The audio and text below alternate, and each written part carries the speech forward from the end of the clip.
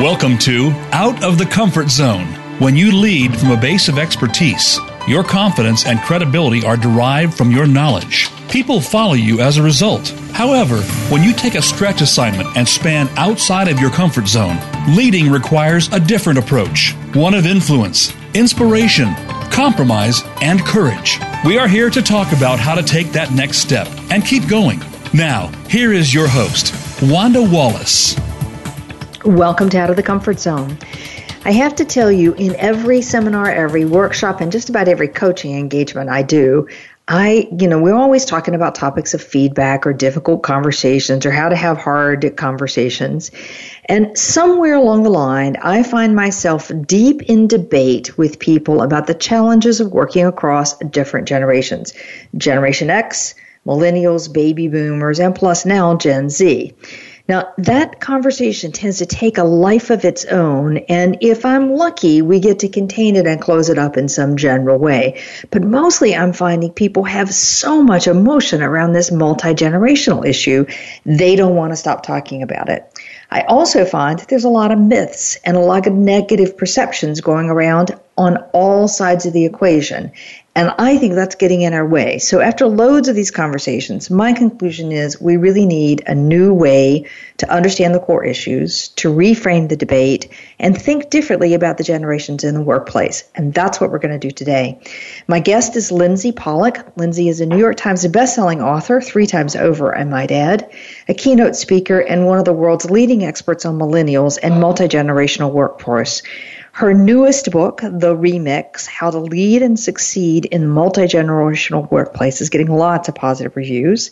Her last 2 books, Getting from College to Career, and the best one, Becoming the Boss, New Rules for the Next Generation of Leaders. Clearly, she's been around this subject about multi-generations for a long, long time. She's the official ambassador at LinkedIn, or was, and is a millennial workplace expert for The Hartford and the chair of Cosmopolitan's Millennial Advisory Board, and is a resident of New York. So, Lindsay, welcome to the show. Wanda, thank you so much for having me.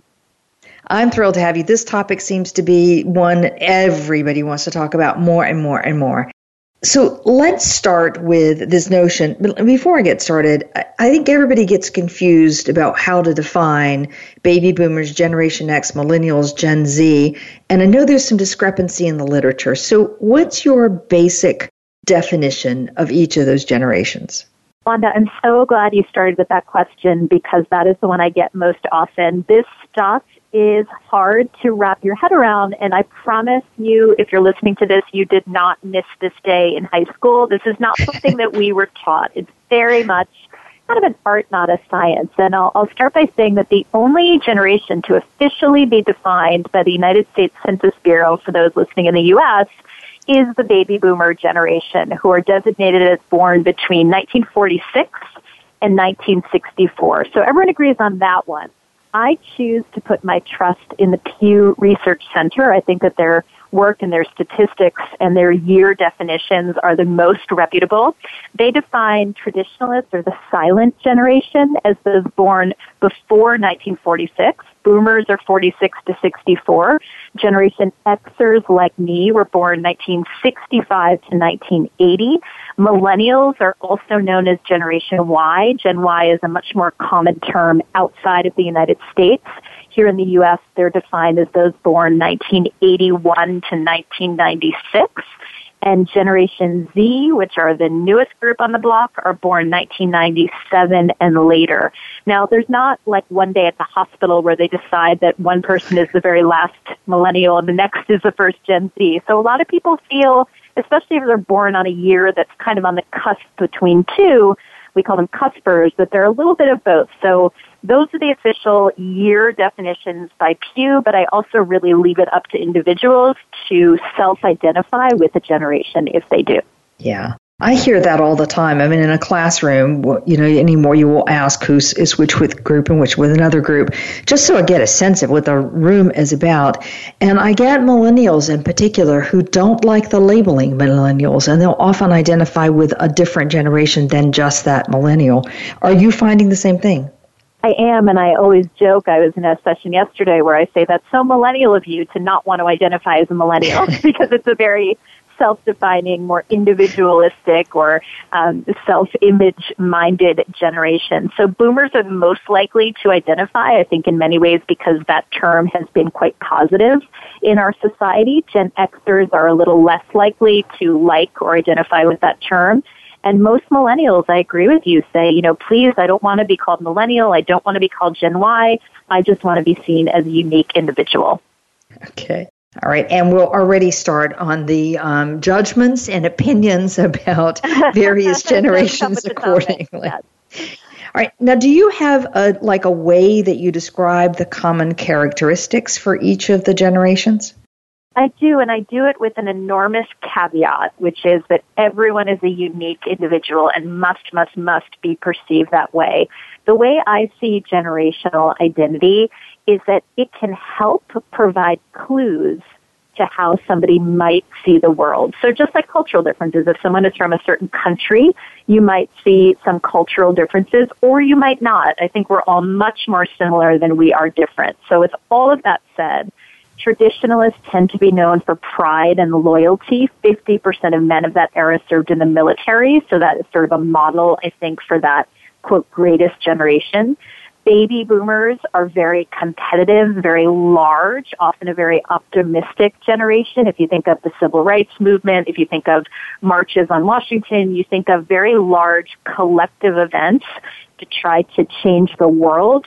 That means that people work together and fight together, but they also can be very competitive about the fact that there's so many baby boomers. And it's really important to note that boomers were the largest generation in the U.S. for about 50 years. They're the very largest generation ever born, even larger than the millennials. So that size means that they've been tremendously influential in our culture.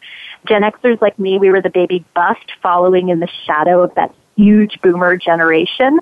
There's 76 million boomers born in the U.S., just for reference, and only 55 million Gen Xers, so significantly smaller. So we tend to be a little bit more pessimistic, maybe a little bit more cynical, very independent. I think kind of our stereotype is the latchkey kid who came home to an empty house and microwaved ourselves a snack and played video games and on our personal computers. So we're also kind of the tech pioneers. Millennials are known very similarly, I think, to boomers as also being very collective, but also very self-image focused. And I think the model for that is Facebook or social media, the selfie-taking generation. They tend to get criticized for that. But in a lot of ways, I think they're very empowered to truly feel that one person can make a difference. And that's one of my favorite characteristics of millennials. But Xers are quite similar to traditionalists. Baby boomers are more similar to millennials. And what we're seeing with Gen Z, I think, is a really big focus on diversity and kind of the blending of identity. So you see a lot more young people identify as multi-ethnic, as being on a gender continuum, of not wanting to be identified with a political party or with a religion or any sort of label. So I think that's something that you're really going to start to see with the teenagers and younger children today. Again, please take all these with a grain of salt, but culturally, that's how the definitions tend to be described. That's interesting. I'm intrigued by the notion that you say that baby boomers and millennials tend to be more alike, and Gen X and traditionalists tend to be more alike. Any speculation on why? So I think it has to do with two things. Generational size, I think, is very determinative. So boomers and millennials were born at a time where they were dominant, right? There's so much attention on the boomers and the millennials. So, I've had people say, I didn't even know there was a Generation X. Wow. I've never heard people talk about that. So, to me, you're sort of the popular kids, right, or the majority at the time of your generation. Certainly, I think boomers feel that way. Boomers are also the parents of most millennials, so you often are growing up in, somewhat of the identity of your parents. Gen Xers are often the children of traditionalists or silent generation or the very, very oldest baby boomers. And the generation size also tends to follow the economy. So if you think of traditionalists growing up in the Great Depression, you think of Gen Xers experiencing the recessions and energy crisis of the 70s, and then boomers growing up in the post-war boom time experiencing that, millennials growing up in the dot-com boom, right, and the kind of go 80s. Gen Zs, I think, will be more similar to their Gen X parents. growing up during the aftermath of 9/11 and the global financial crisis. So I think it has to do with generational size and the economic circumstances, which certainly aren't the same for everybody, but the general mood of the country is really quite different based on how the economy is when you're coming of age. Okay. Now, some of those events that you described are quite global. So the Depression certainly hit everybody, and the dot-com boom and bust hit everybody. Is there differences across countries, or this is pretty much a global phenomena? Such an interesting question, and really depends on which regions of the world that you're talking about. So what is universal is every country, every culture has the concept of generations, right? Because they come from a family, great-grandparents, grandparents, parents, and so on. There's a really neat chart that Deloitte put out that compares all the different generational breakdowns around the globe. What's interesting is for most previous eras, the timelines were different. For instance, in China, it's the children of the 80s, the children of the 90s, the children of the 2000s. In certain countries like India, the moment of Indian independence is obviously a real division line between generations. So a lot has to do with each individual country. What I find really fascinating is that many countries are starting to align generationally with the millennials, or also known as Gen Y, because of the internet and primarily Facebook. A lot of people call them the first global generation because they could communicate globally so much more easily than we could have because they have that tool and that shared experience of social media. So I think it'll be really interesting moving forward to see how we think about generations globally. In the past, we didn't compare people born in the U.S. in the 1940s necessarily to people born in other countries. Some countries share experiences, some don't, but they're starting to align a little bit more. And what's really interesting is maybe 10 years ago, I've been doing this work for a long time, I used to talk to people in Western Europe, and they'd say, oh, millennials, that's such an American thing. We don't have any of those generational challenges here. And then a couple of years ago, they started to call and say, yeah, we have those challenges now, so we really want to talk about it. So I think that a lot of this is being experienced, certainly in unique ways, to the cultures of other countries, but generational conflict and technological change and everything that goes with it is certainly something that I think most cultures would have experienced, even if they use different terminology for each of the generational cohorts. Right. I like your notion, too, that at least historically there would have been individual events in different regions or in different countries that would have been defining moments for a generation, and those might not be global. But going forward, especially with millennials and Gen Z, they may well be global phenomena. Okay, we've talked a lot, a lot about differences. Let's focus a bit on solutions. So one of the things that I find, is that when I'm talking with people, there's a lot of animosity about that other generation, and that other generation being wrong in some way. And I'm sure you've heard a lot of the same terms that I have on either side of it. What are you seeing, and more importantly, what's making a difference? So I love that you brought that up, and one of the things that I really advocate for is we have to stop the generational shaming, and it goes in every direction, to your point. This is an issue of diversity, and so I think that in some ways, I really think about this quite strongly. The things that we say in particular that you hear older generations saying about millennials, they're entitled, they're narcissistic, they're lazy, they don't have a good work ethic, we would never stand for that kind of discrimination against any other group of people. If I said, oh, all women are so lazy, or, all people from this country don't have a good work ethic, that's just not acceptable. But somehow when it's about age, we laugh it off.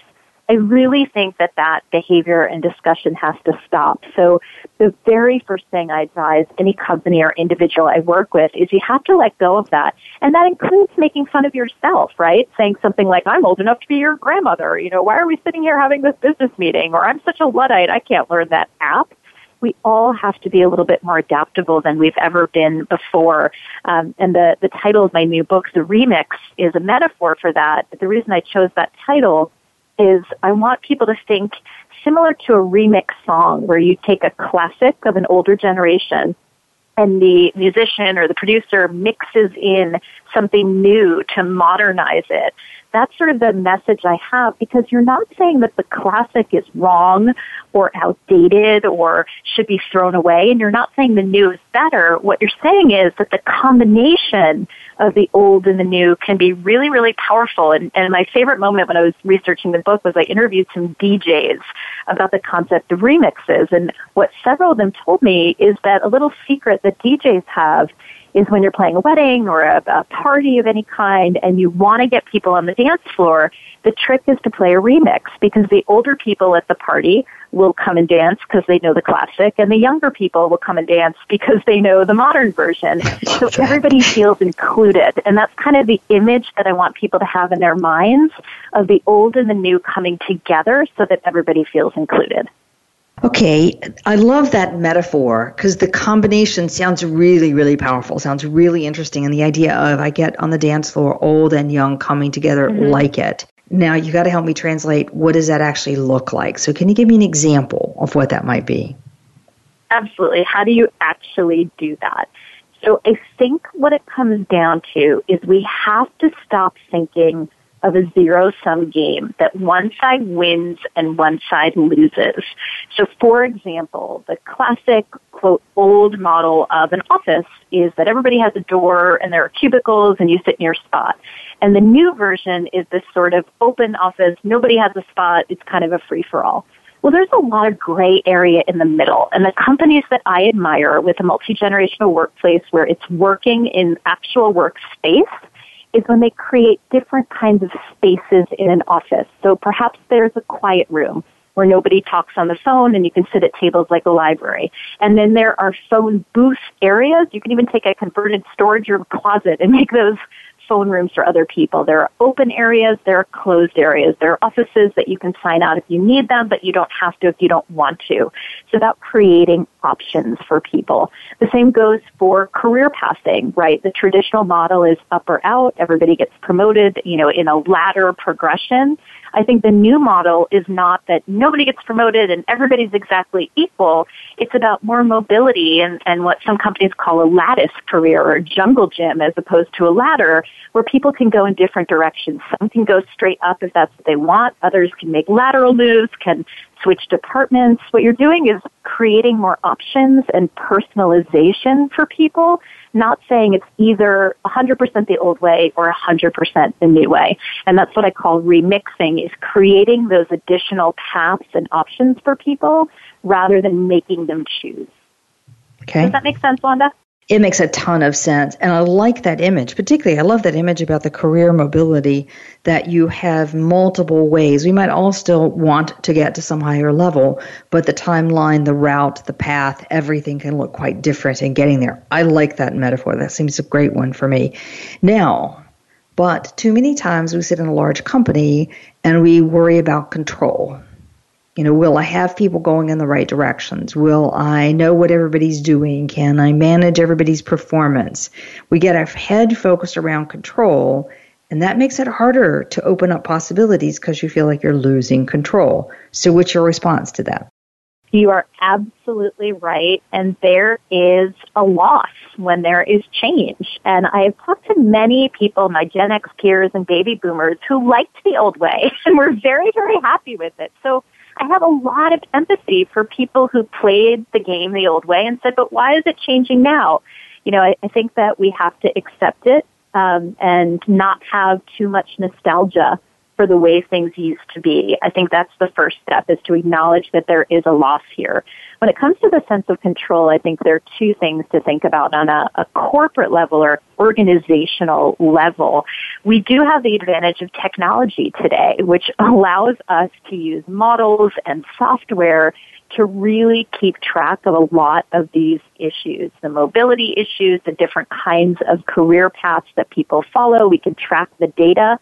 I picture it on, like an Amazon.com. If somebody held this public relations coordinator role, these are the 6 different places that they might have gone after that, kind of like products you might buy if you liked this one. I've seen some companies really try to act like Amazon in that way. So technology can be a help.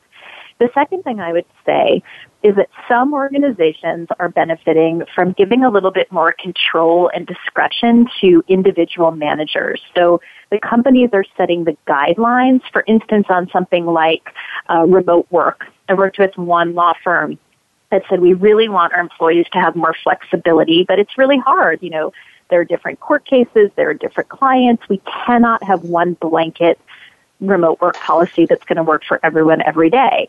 So they set general guardrails that you can have up to 1 day a week at the manager, or in this firm, law firm partner's discretion.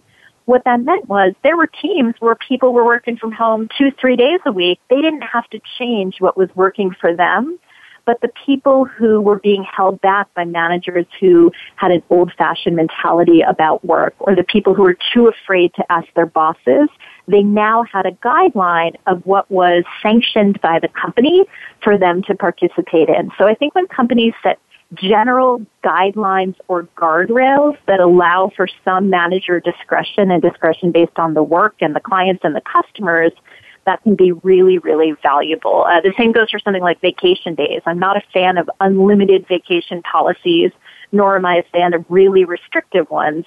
What a lot of companies say is, you know, we have a policy that you can take, as many days as you need, but the average person takes 3 weeks, or the average person takes 20 days. You have to give people something to work around while allowing for some flexibility on the edges. But yeah, to your point, it takes a little bit of giving up of control, and that's really hard for some people, but I think that the ship has sailed. There are too many companies that are allowing for flexibility in particular, that the old model of having total control over your employees, I think, just doesn't work anymore. Yeah. Well, at least in today's economy, people aren't sticking with you. They don't need to. There are plenty of jobs. It's too easy to move. That may change if suddenly the economy starts to turn, heaven forbid. But for now, we're in a buyer's market in terms of our employees market, I should say. So it's too easy to go someplace else and try something different. Okay, so I get your framework that it's REMIX. It's a bit of the old and a bit of the new. Everybody feels included, which I think is an important phrase to keep in mind. And then it's about having guardrails, guidelines, general tendencies, averages, expectations, if you will, and then some discretion around interpreting those, at least at the manager level. I think a lot of managers would appreciate that because they, being told how to manage is not necessarily any better than being told when you can have your vacation days. Now, I want to shift gears, though, just a tiny little bit, because just before we take a break, how do you talk about leading in a multi-generational workplace? You've talked about this from a policy point of view. And what about for me as an individual manager trying to lead? What's your advice? Individual managers, in many ways, I think need to lead in what I would characterize as a coaching mentality as opposed to a general of the military or a command and control style of leadership. I think what works in the modern workplace is to consider oneself to be a coach. I am far from the first person to talk about this or characterize it this way, but it makes the most sense to me. And what I find over and over again is the leaders who were good at leading other generations are really good at leading millennials and Generation Z. Google did a great study that you're probably familiar with called Project Oxygen, where they use data to find what actually characterizes a good manager that people stick with, to your point, that they want to work for, and actually makes a difference to improving business results. And what they found is it's people who make one-on-one time for their teams, who genuinely want the best for their employees, and develop them and really care about their progression. They feel that if they're coaching people to success, then they win as well, very similar to a coach of a sports team. I don't think any of that is revolutionary or modern or high-tech. I think it's about caring about your employees and taking time to think about your management. What's happened over time, and I think this goes right to your point about people are willing to leave today, is I think we had a lot of people who never learned how to be a good manager, and we promote people, to whatever level of achievement that they have, and then we say, now you're going to manage other people. There's a great study in the Harvard Business Review that says the average person becomes a manager of other people at age 30, and the age at which people receive their first leadership training is around age 42. So there's this huge gap. Right. Take that or leave it. It's not true for everybody. But most people have never been taught how to be good leaders. And I think what's happening with millennials in particular is they have tools like Glassdoor. They have the internet and social media where if they don't feel that they have a good manager or have good leaders, not only are they going to leave the organization, but they're very likely to go public about it and complain publicly. So I think millennials want the kind of leaders all of us have always wanted. We just kind of put up with not having good people leaders. We thought that's just the way it was. And I think millennials are really forcing people managers and leaders to step up their game. But the actual qualities and actions of those leaders, I don't think has changed all that much. Yeah, I think you're right. We can go back in 40, 50 years of what makes for effective managers. Effective mean people stay with them, there's good performance, they get good results, all the kind of things that you ultimately care about. And they get good evaluations, good ratings, and you get the same set of qualities. And I don't think those set of qualities have changed one bit, and they're very consistent with the Google data. What's interesting, though, is that millennials are now getting us all they're forcing the change, whereas Gen X would say, wait a minute, I wanted that too, but it didn't happen. That's exactly right. Right. I'm going to put a plug in for our managers, though, here just for a moment, because I think we've also been unfair to managers, in that we have asked them to do more and more and more jobs as individuals and to be experts for longer and longer and longer periods in their career. And basically, they have not had time to manage. So not only have they not been taught or given any tools to do it, we've squeezed their time so badly that this notion of taking time to care is sort of hard to come by some days, many days. Doesn't make an excuse. I just think it makes it a valid observation that, okay, we have to factor this one into the equation as well. Okay, one more question before we take a break on this one. Now, coaching mentality. We can have two different forms of coach. I can have the image of the coach that is sort of the kicking and screaming and motivates by really getting after me and getting under my skin and pushing me hard, kind of aggressively almost. But I can also have the image of the coach that's more nurturing and caring and friend-like. Do both models work? Normally, I like mixes and compromises. In this case, I feel very strongly that it is quite rare that the aggressive disciplinarian coach works with the younger generations today. Certainly, there are people who like that. But for the most part, and you see this in a lot of stories out there now, even about pro sports teams, with the younger generation that has grown up with social media, which has likes and immediate feedback all the time, that has shorter, faster bits of information and has more attention generally as children than previous generations did. There's so many studies that parents spent much more time with millennials and Gen Zs than previous generations got from the adults in their lives. I think with millennials and Gen Z, the vast majority of young people prefer a coach who is nurturing and genuinely cares about them and wants the best for them. That does not mean that you can't still hold people accountable and be very strict in your requirements. For example, there was a football coach who said, the young people today, they still have to run the same drills. They have to learn the playbook. They have to eat healthy. They can't go out late at night before games. But what I learned is they don't respond to yelling. They don't respond to being shamed or to being humiliated in training. They want shorter meetings so that they can check their social media accounts. And what he said was, I'm not changing my style because I want to be sweet to them or I want to coddle them. Often people say, these millennials just want to be coddled. What he said is, what I want to do is what works.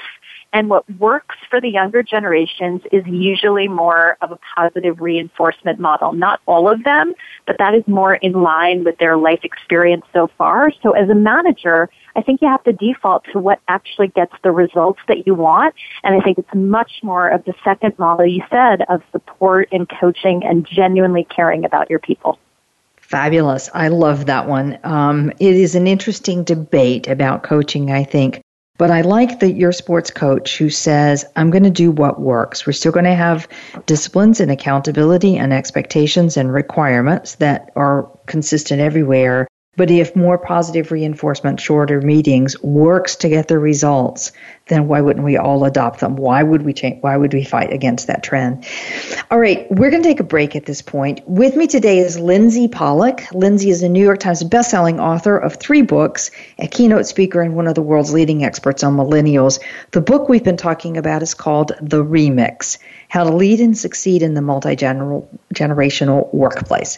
When we come back, I want to pick up on this notion about millennials being positive and deal with the stereotype about aren't they overly positive and what should we do about it. We'll be right back.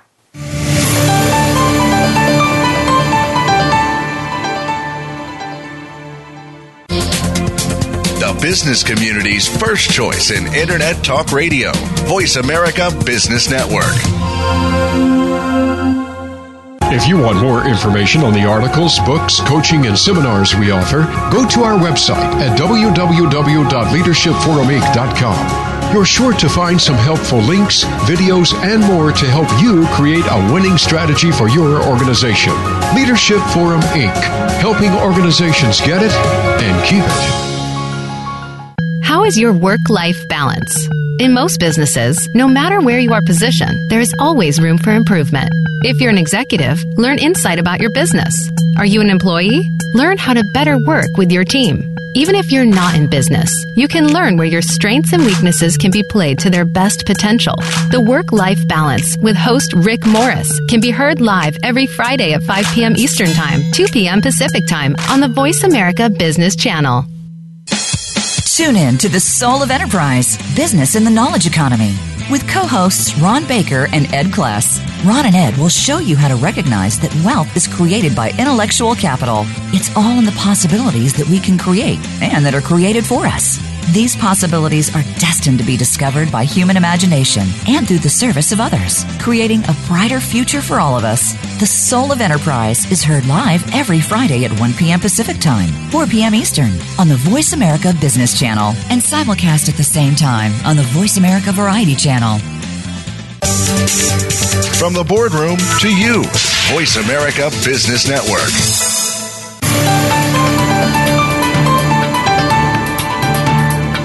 Leading outside of your comfort zone is a delicate balance. You need new skills and new ways of working.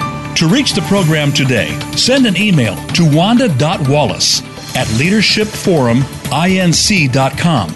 That's wanda.wallace@leadershipforuminc.com. Now, back to Out of the Comfort Zone. Welcome back to the show. With me today is Lindsay Pollack, and the book we've been talking about is REMIX, How to Lead and Succeed in the Multi-Generational Workplace.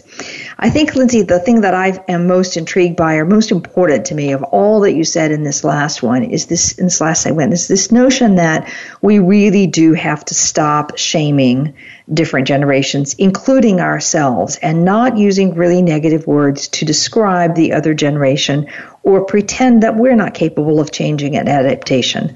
I love the idea of remix, that you take some of the old and mix it with the new. And what we're really doing, what you're really talking about is creating variety. Some guidelines, some rules, some standards and expectations, some discretion about how managers deploy that, and then adaptation, just shifts and that make everybody happy or along the way.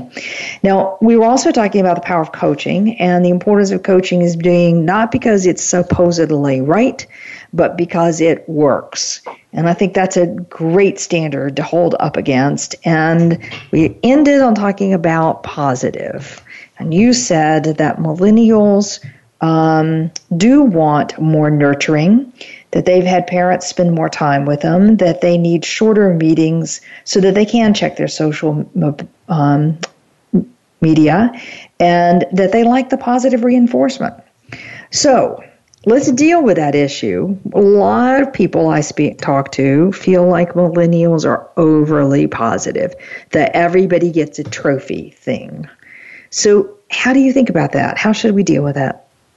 Everyone gets a trophy. I want to talk about that because you're right. That is one of the biggest complaints and irritations of other generations. And I want to share with you something that a millennial said to me very seriously, and I'd encourage all members of other generations to think about it. He said, we didn't give the trophies to ourselves.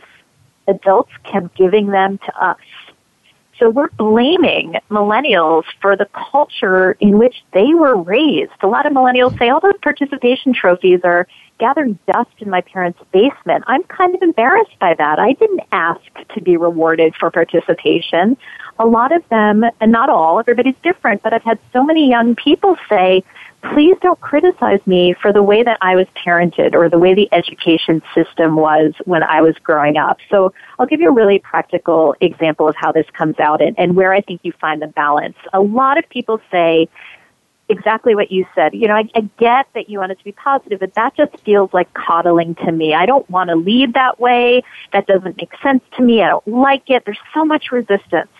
And I think you have every right as a leader or a manager to say to an employee, a millennial or any generation, I'm going to throw you into the deep end on this one. I want you to learn the hard way. That's how I learned.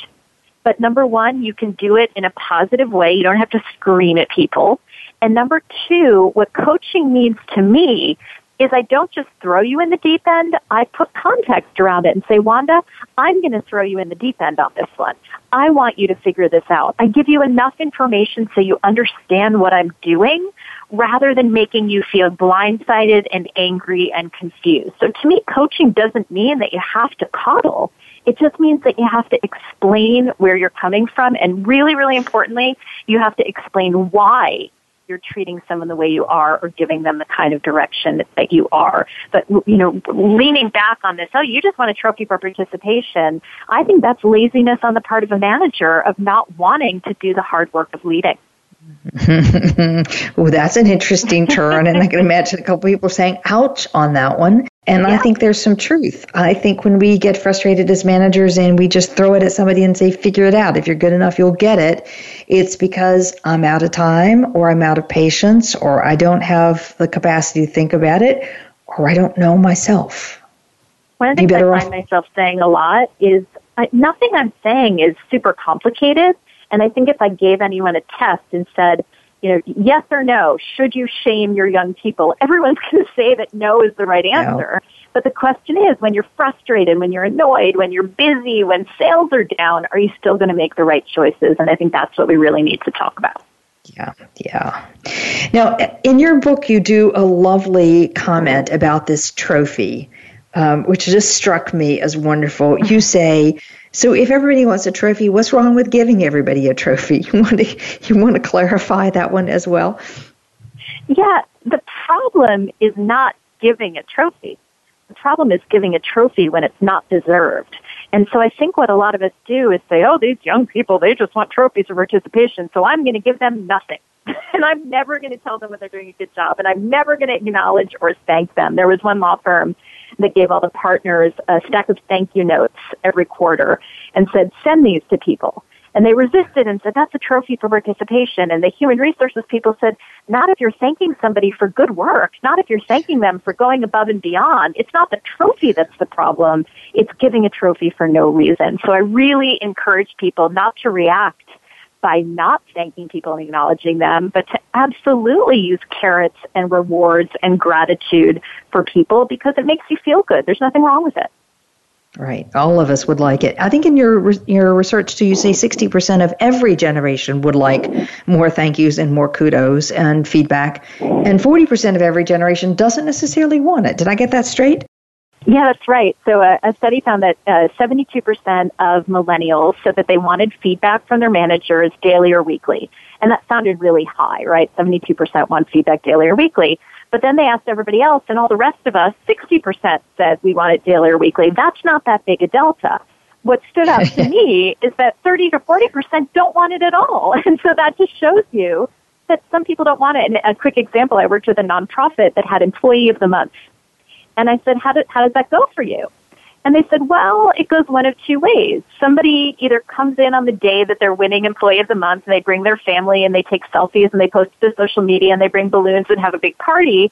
The other half of people take a day off, a sick day, when it's supposed to be their day to win it. And I said, what that says to me is some people find that very rewarding and other people don't want that kind of reward. So another tip for the REMIX workplace is you have to really ask your people, what really incentivizes you. For one person, it might be a $1,000 bonus. For a working parent, it might be to have Friday afternoons off. So really understanding what motivates people and what truly feels like a trophy can be very different based on your generation or even just based on your personality type. Personality, yeah. I think that's a really important thing. There's a self-assessment that I often use called FIRO-B, or the more modern version, the human element. One of the characteristics looks at warmth, openness, and praise. So how much praise do I want? And how much am I willing to give? And no surprise here, people fall on both ends of the spectrum. I don't want much and I'm not going to give much. And I want a lot and I'm going to give a lot.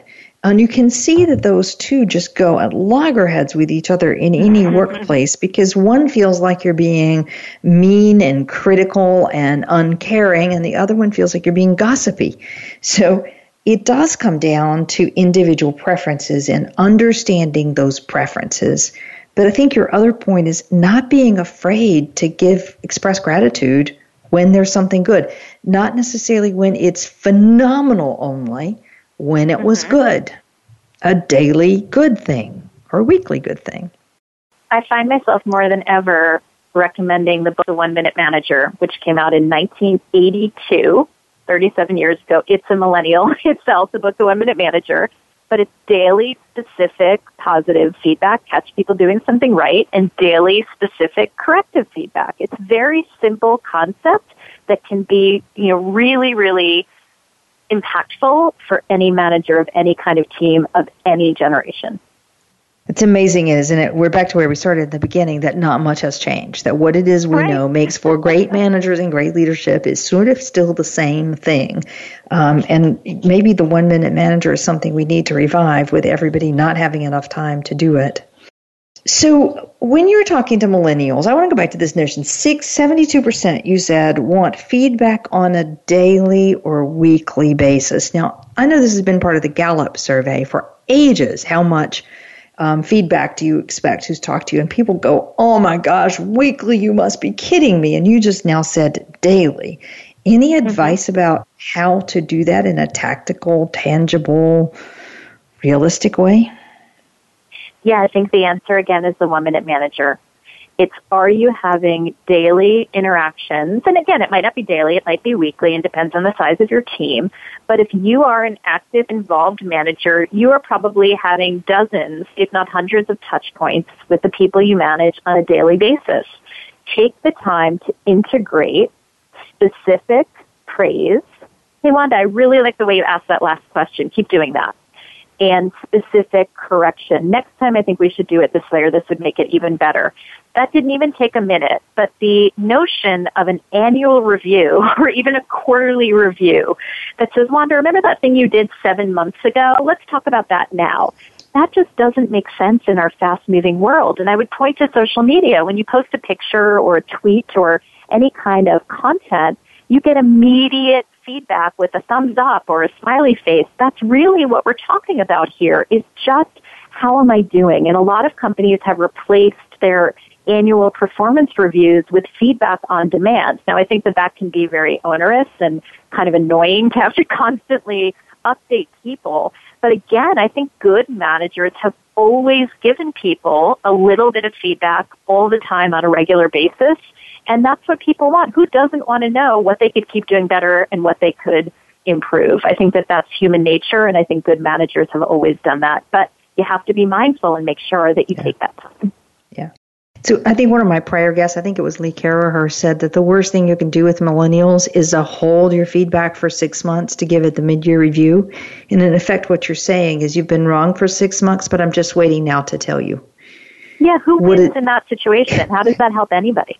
Yeah, I agree with that one. Fascinating. Absolutely, totally fascinating. I worked with one woman who was struggling with giving praise to her team. And instead of having her do it, we got the team together sort of for a Friday 5, where everybody said one thing they were grateful about from everybody else, or appreciated or valued, or something somebody had done good. You can take the burden off of you and put it back on the team. And it gets some of the same kind of power happens along the way.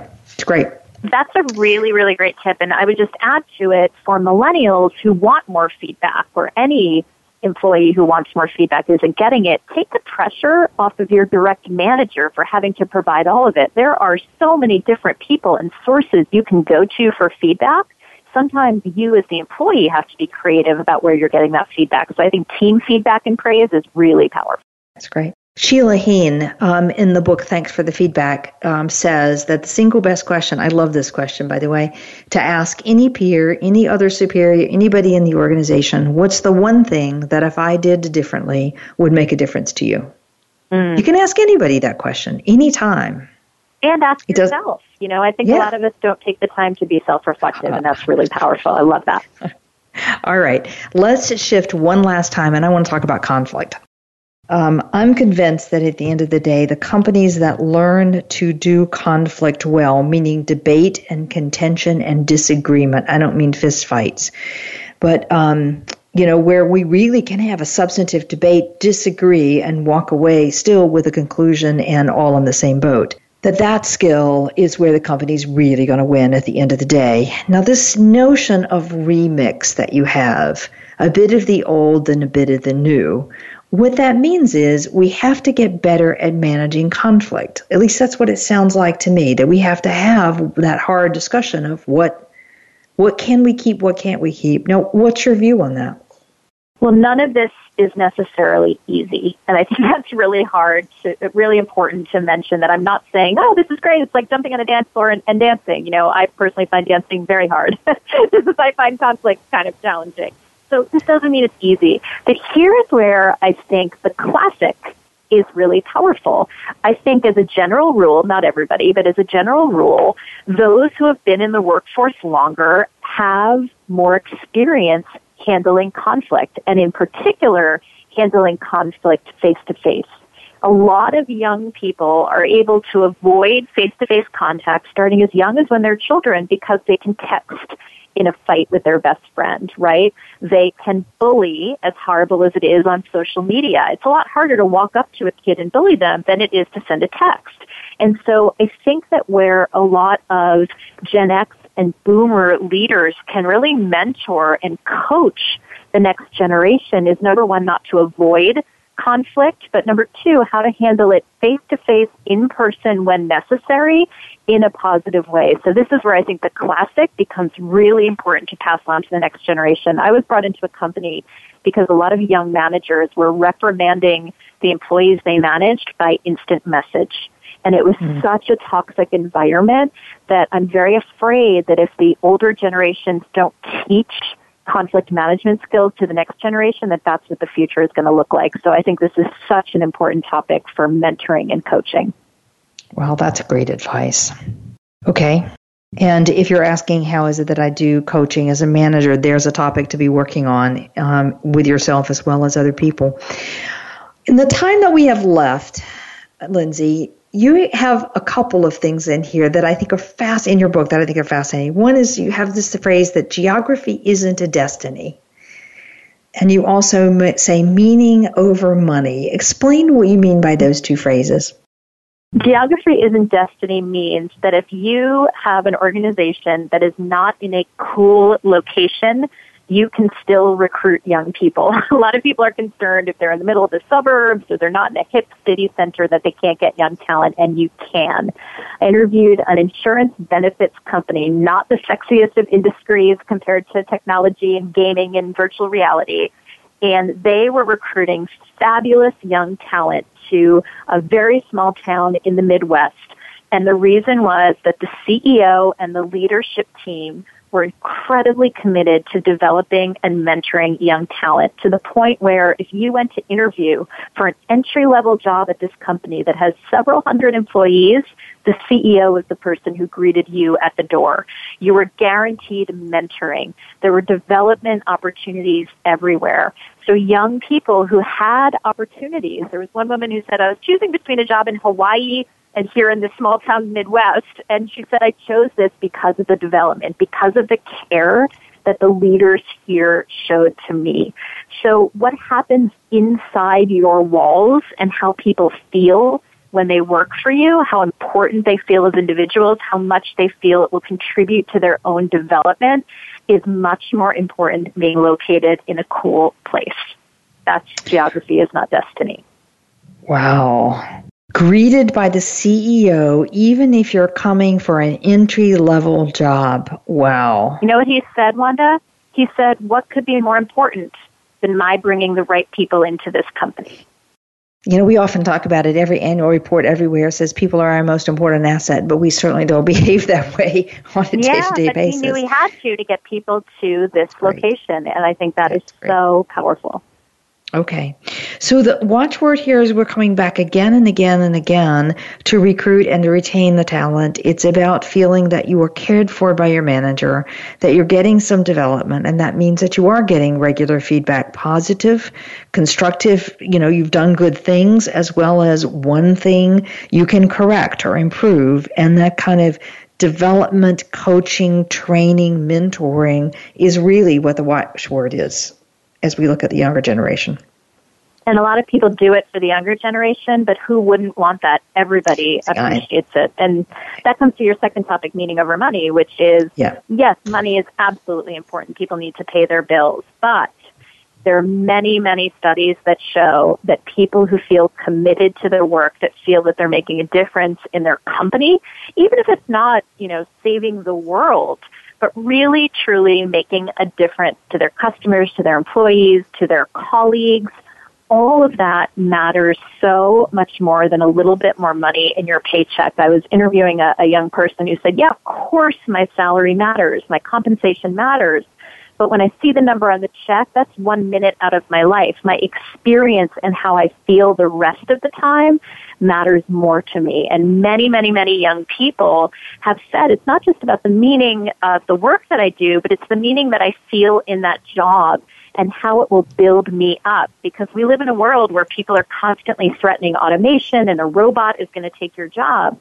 So really, which has more currency to me, a little bit more cash or a job that is going to develop me into a lifelong learner and constantly evolving person who is going to be able to move on and find other opportunities if technology replaces the role that I currently have. So meaning is both the outcome of the work that you do, but also the meaning that a company gives to you and yourself as kind of a free agent in this sort of crazy economy that we're all living in right now. Okay, and here we are back again to that same theme of coaching, developing, helping people get better and better in themselves and caring about them. I think that bodes well for those of us who believe in development activities. I think that's a really good sign. If you were giving, you got 2 minutes here, maximum. If you were giving advice to any manager or any CEO for that matter on dealing with multi-generations in the workforce, what's the one thing you'd add? The first thing I would add is think of generational difference not as a challenge, but as an opportunity. I think the individuals who see the diversity of their networks and the diversity of their teams as an asset are the ones who are going to come up with the innovative ideas and solutions that will win the future. The people who constantly get mired in the conflict and the challenges of it are going to be the ones who get stuck. Okay, that's pretty powerful, and that takes us right back to an inclusive and diverse workforce for every aspect, where it's not just on generational differences, but it's on every other aspect of diversity, from gender to ethnicity to country of origin to life experience to mindset, for that matter. And generation is one more. That's exactly Lindsay. Right. It's not easy, but it's powerful.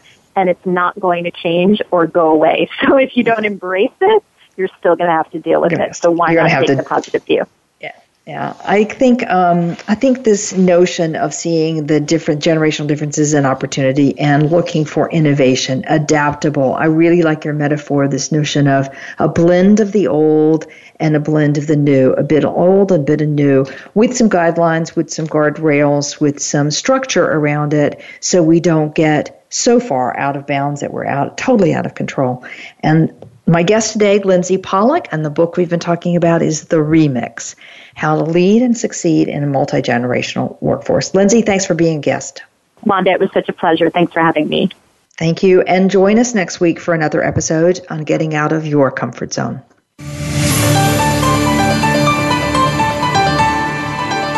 Thank you for joining us today. Tune in for another edition next week with Dr. Wanda Wallace on the Voice America Business Channel. Reach outside your comfort zone this week.